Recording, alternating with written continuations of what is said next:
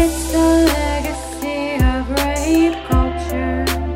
Hello and welcome back to Legacy of Rape Culture. It's season 2, baby.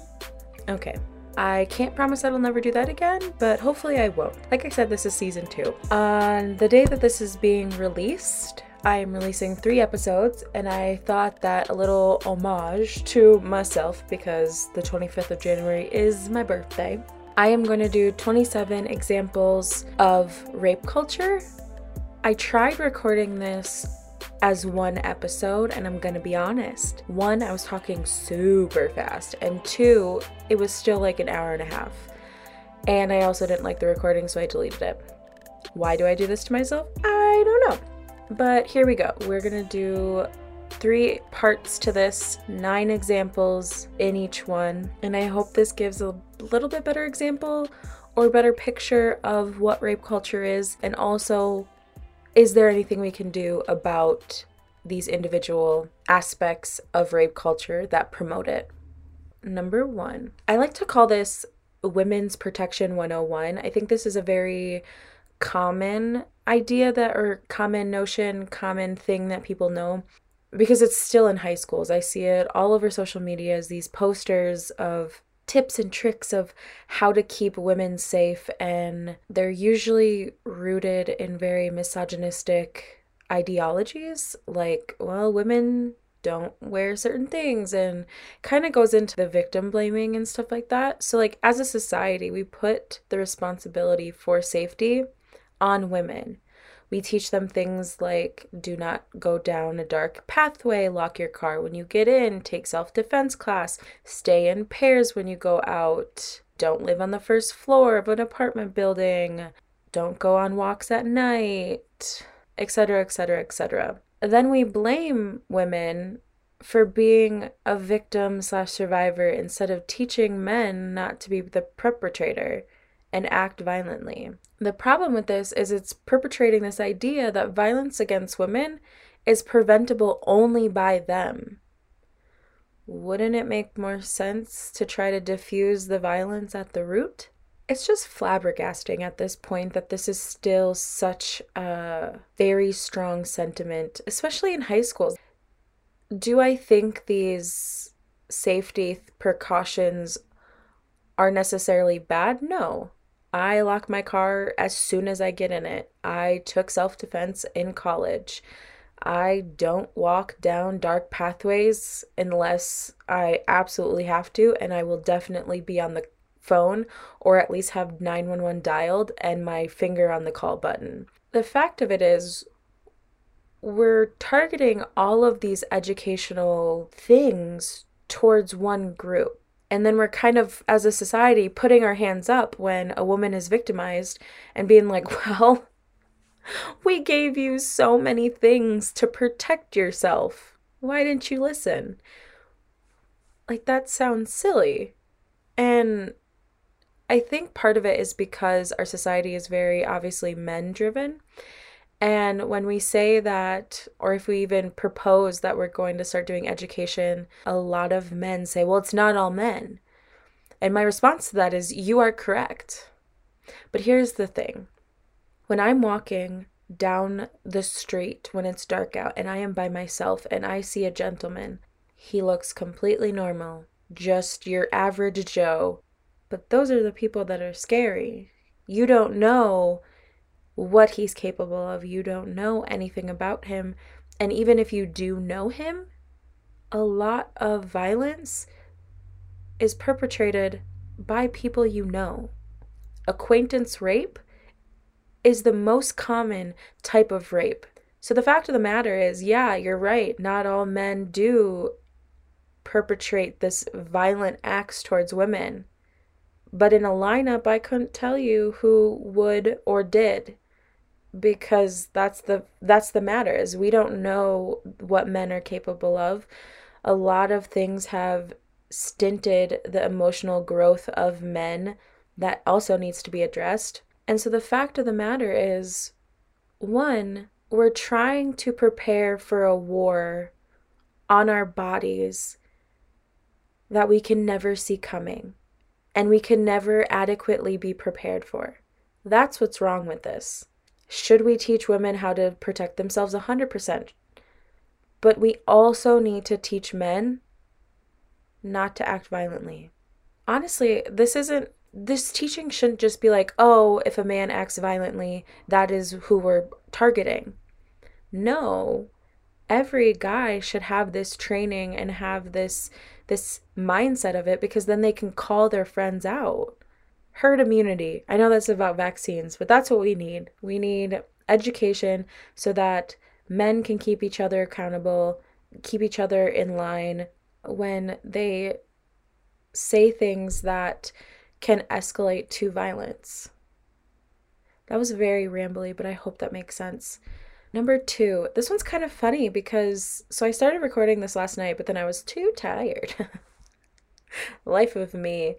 But I randomly do Google searches, and I just literally type in rape culture, which a lot of the times just rape comes up. And I should write this show down because now I can't remember. It's like Bridgerton, the new show on, I don't even know what it is on. I clearly never watched it.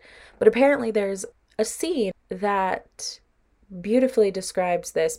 And it's kind of funny because I've only seen this example in real live cases. So it's interesting to see it moving into Hollywood. It probably has always been there. I've just maybe not on my radar. I'll shut up and actually get to what I'm trying to say. So when media substitutes sex for rape, it is not uncommon to see news outlets and apparently pop culture outlets as well to replace rape with sex. They do this to make it more palatable to the readers. They are more worried about their readers' feelings rather than telling the truth. The problem with this is it equates rape with sex when they are not synonyms of each other. We need to challenge this notion set forth by media because it is so damaging. So the example that I saw was, like I said, there was apparently a rape scene in the show. I don't know, I've never watched it. But the article said something, controversial sex scene.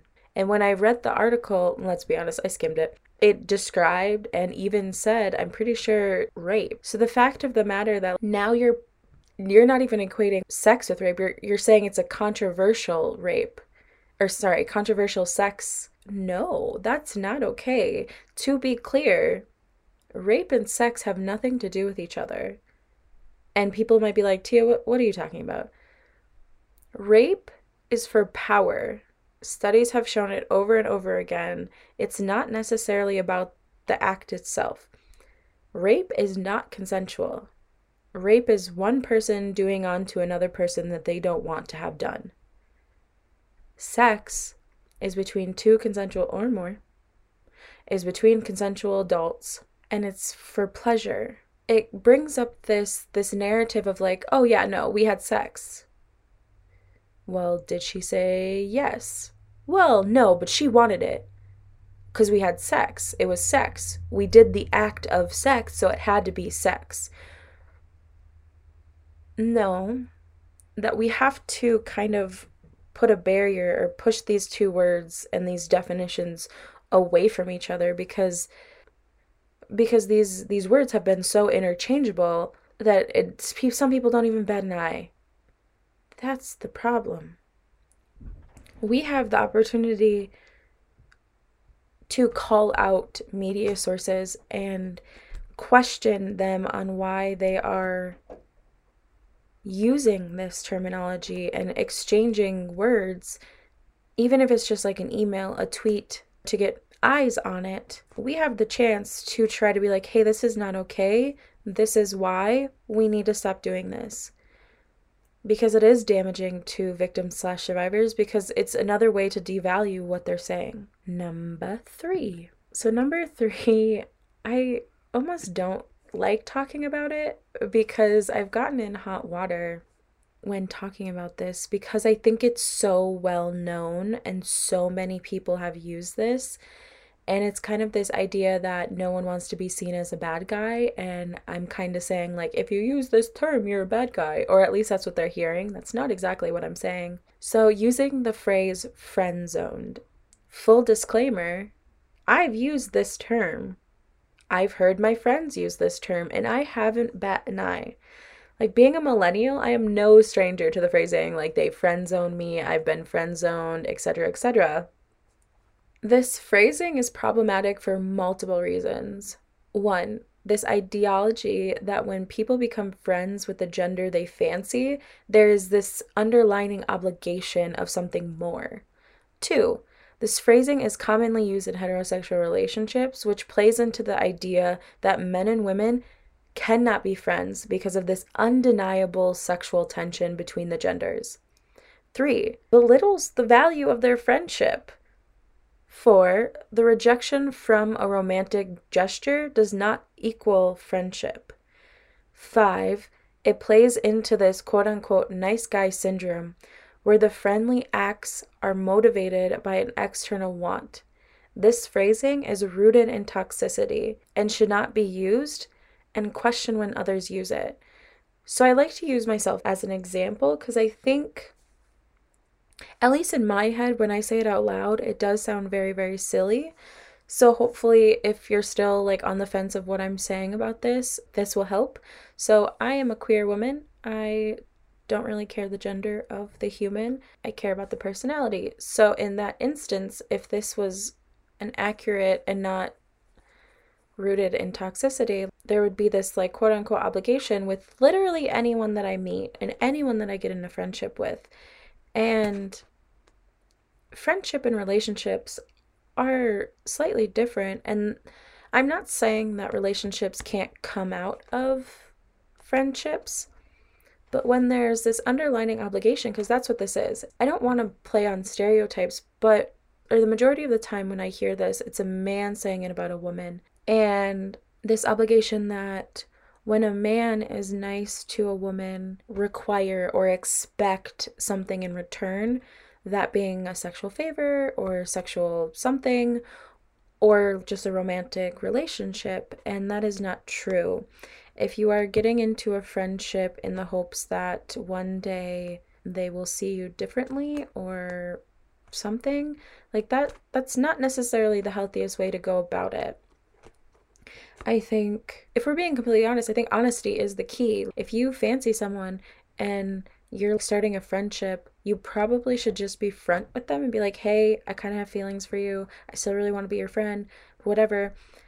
You shouldn't just expect them to be like, oh, well, I like you, so now we're going to be a thing. That's not okay. Both parties get a choice.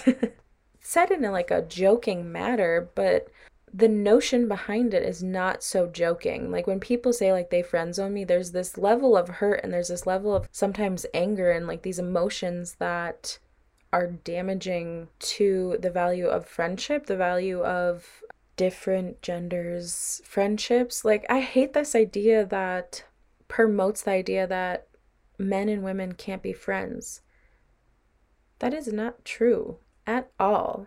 And it's very sad that this is furthering that notion in our society. Number 3, when media and the general population cares more about the perpetrator's athletic career. This one, I'm going to try not to get a little angry. There's a lot of these that kind of make me very angry, so I'm going to try to, we might take some deep breaths through this. So the best example of this was during the Chanel Miller case when media outlets were more interested in posting her rapist swimming stats and how he was on the Olympic path. It almost seemed like they were trying to justify his actions because he was a decent athlete. One, sorry to break it to you, but someone's worth is not associated with their athletic ability. And two, it is not an exception for an unforgivable act. We have to stop allowing this journalistic framing. As a collective, we can challenge this when we see news outlets using this. And like I said, the best example was Chanel Miller, but it's not the only example. In the Chanel Miller case, I'm pretty sure most of the outlets that I saw, like news outlets that I saw talking about this story, they used his swimming picture. rather than his mugshot. And bringing it a little closer to home, there was a case in my undergrad college that got kicked out of my school. He was a basketball player and then started playing at a different school. There was a case that I heard that a football player did the same thing where he got kicked out of school. The school said that they have no tolerance for this behavior, but then he was picked up at another D1 school and was still playing this season after. So he didn't even necessarily skip a season or anything like that. It Happens Here. I think the documentary It Happens Here talks about a well-known football player, and cops can't go on the field when they're practicing, and the coaches, and it almost seemed like the administration was protecting him because he was this really good athlete, and then he went on to the NFL. And everyone was taking his side and saying, like, well, obviously this isn't true, or like she deserved it, or all this stuff because he was an athlete. Why do we put these athletes on pedestals? I don't care that you could swim a lap in under, I don't even know anything about swimming, so I'm not even going to pretend. It does not dismiss, or to be frank, has anything to do with the act that is being spoken upon in the article and in these things. This is a journalistic article. You're supposed to be talking about the facts, and him being an athlete does not say anything about his character. But in our society, apparently it does. Number two, media, like when media substitutes, we have the opportunity to push back and be like, hey, this is not okay. Hey, this is not okay. Hey, this is not okay. And this is why. Number five, predators, their friends, and society at large chalking it up to just regretful sex after it happens. To be clear, this is used as a defense tactic to devalue the victim/survivor's claims of rape. This is yet another way to question the victim/survivor's character and trustability. This rhetoric is also very damaging because it scares other victims/survivors from coming forward. According to RAINN, an estimated 23% of sexual assaults are reported. It's tactics like this that question how truthful the victim/survivor is and deters them from seeking justice. If you hear a friend use this language, question them. Educate them on how bad this language is. Start the conversation, and not only question other people. If you use this terminology or this ideology, question yourself. Like, why is this some sort of, what is it called? There's this aspect of victim blaming that the reason why victim blaming is such a big thing is because it's like a survival tactic. Is this like a survival tactic that, because I think I hear this most when a friend comes forward and is like, hey, I think I was raped, and the first thing is their friend says to them is, are you sure it was just not regretful sex? Are they trying to preserve themselves and they're just like, oh, my friend got raped, no, no, that can't happen. Rape doesn't happen to us, so it must be regretful sex. It must be just whatever. And this idea that crying rape is such a fad and everyone wants to do it so clearly, and like the inflated false reporting is so high, which we will talk about later. I genuinely don't understand this notion of this like regretful sex, because it is not regretful sex. Like we said in the beginning, sex and rape have nothing to do with each other. Another way that we are mixing these words together so that it makes for a messier gray area when there really shouldn't be gray area. Number 6. Okay, now this one. Oh, girl. This. So a little backstory on this one before we get into it. I heard about this when I was in high school, I think. Yeah, it was in 2012. And I didn't realize that this was coming from a U.S. representative. Oh, this just boils my blood. And it boils my blood because people actually think this, not just him. And he was also promoting the sentiment. Okay, I'll shut up. We'll talk about it. Shh. Tia, just read it. Number 6, a lawmaker questioning the legal stance of what he calls a quote unquote a legitimate rape. In 2012, a U.S. representative from Missouri commented about rape in the context of not having an abortion exception for rape victims/survivors that result in pregnancy. He said, and I quote, "If it's a legitimate rape, the female body has ways to shut the whole thing down." Okay. Now, if you heard that, maybe it induced some anger, rage inside you, like it does for me. So I think we need to take a deep breath before we go on. Okay. There are several issues with this statement. 1, he is implying that women who are raped and pregnancy is resulted from that it is not in fact a rape. Secondly, his claim is not rooted in scientific evidence, just a personal belief. I genuinely want to know where he got this from, because I just can't fathom. Like, women's bodies are amazing. Can we just talk about that for a second and put credit where credit is due? Why? What? I am just so flabbergasted and so in disbelief that a man stood in front of other U.S. representatives and was just like, sorry, dudes, it's not rape, because clearly women's body have a way of shutting it down. Excuse me? Excuse me. No.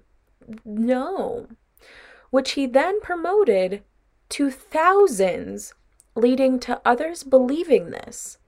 And then he goes on to say that, and I quote, "A woman calls a police station. The police investigates. She says, 'I've been raped.'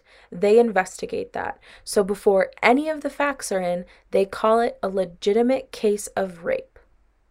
This just goes back to placing doubt and assuming a lie by the victim/survivor. Sexual assault and rape are one of the only crimes that are doubted and questioned from the start. We need to stop allowing this. We need to examine this, and we need to challenge this mindsets, which start from us. This belief system came from somewhere. I could not find where. I tried to look because I'm the type of person that needs to find out the why. Like, why does this person think this? Was some quackadoodle doctor like, yeah, this is not true? Women that get pregnant after they say that they were raped is not true because the woman's body has a lever that just like pops open when the chemicals in their brain goes off when they know that they're in danger. So, yep, it's just like a metal thing that just goes chink and nothing can get through. So clearly this is not, like, is that what people think that the women's body do? Like, where did this come from? And if you think this way, I'm sorry, I'm being very harsh and probably not making a very safe space to learn, and I apologize for that. But please question this belief system because, like I said, it is not rooted in scientific evidence. It is, I'm assuming, probably rooted in religious beliefs. I have nothing to back that up on, but when I did research on this representative from Missouri, he takes a lot of his belief systems from the church. So I don't know what church, but a church. So maybe the teachings were some sort of religious belief system, but I'm here to tell you that that is not true. And you're not only devaluing victims/survivors as a whole, but you're completely decrediting and calling liars to anyone that is raped and there's a pregnancy as a result. That's not okay. I know people that a rape resulted in pregnancy, and it breaks my heart to know that people believe this and say this, And when we talk about re-victimization, it's stuff like this that we're talking about. Could you imagine saying, like, yeah, I was sexually assaulted, I was raped, and I ended up pregnant with it? And someone being like, oh, yeah, then no, it wasn't rape. There's no way that it could have been rape. That's damaging. Why did I get, like, all of a sudden really sad? Maybe because I pictured the people I know. Okay, y'all, if you do not appreciate this next one, I had to do math. And if you know me personally, math is hard. And this took me way longer than it should. Number 7, inflating false rape claims to decredit the victim/survivor. This one literally boggles my mind. And like I said before, I always wonder, like, the why. Like, why did this idea become such a big powerhouse? Because a lot of people use this. I wonder where this idea that most sexual assaults and rapes are false. In the reality, only 2% to 10% are false reported, according to the National Sexual Violence Resource Center. Now let's do some math. Like I said, this was not easy for me. The U.S. Department of Justice Criminal Victimization Report of 2019 shows roughly 459,310 rape/sexual assaults in 2019. This means, based on the statistics, the false reporting for 2019 would be 9,186.2 to 45,931 cases reported. Now, the numbers didn't say if they were, because I'm assuming if it comes to like a false report, it would not be shown in statistics. I genuinely don't know what their criteria is or what their pool is or anything like this. But the statistics on this is not even that accurate. There have been evidence that supports that some victims/survivors retract their rape or sexual assault accusations based on how they were treated through the process and the intimidation tactics from the accused. The bottom line is the number of people that false report is smaller than most think. It might even be smaller than what the statistic shows based on several external factors. We as a society need to shut this rhetoric down. Like I said before, 23% of sexual assaults are reported. I did not do the math of out of the 310, Jesus, numbers. Like I didn't add the 77% to that. 2 to 10% is a big gap. I don't know if the people that retract their statement, if that is categorized as false reporting. Like, I don't know exactly how the statistics are laid out on that aspect. Bros, no woman or man or non-binary person wants to go through our society saying that they were raped when they were not. Do you know how victims/survivors are treated? Do you know all that? And we're still saying that most of the sexual assault and rape claims are false. Pardon me? One person probably said this and was just like, well, we're going to try to decredit. It's probably a lawyer. Let's be honest here. It was probably a legal stance of a legal tactic of we need to decredit them. So we're going to say that, well, like, obviously, you know that most of the claims are false. So in my case is not guilty because of this. And then it snowballed into what we see now. And it's just this common notion between so many people. And it's like, yeah, no, it was probably false because the false rape claims are so high. Nope, they are not. Number 8. The accused claim that a yes was given prior to the engagement, so it was consensual. I am a big person on like visuals, and there was one thing that I loved during when I was doing like a peer training and all this stuff was the acronym FRIES.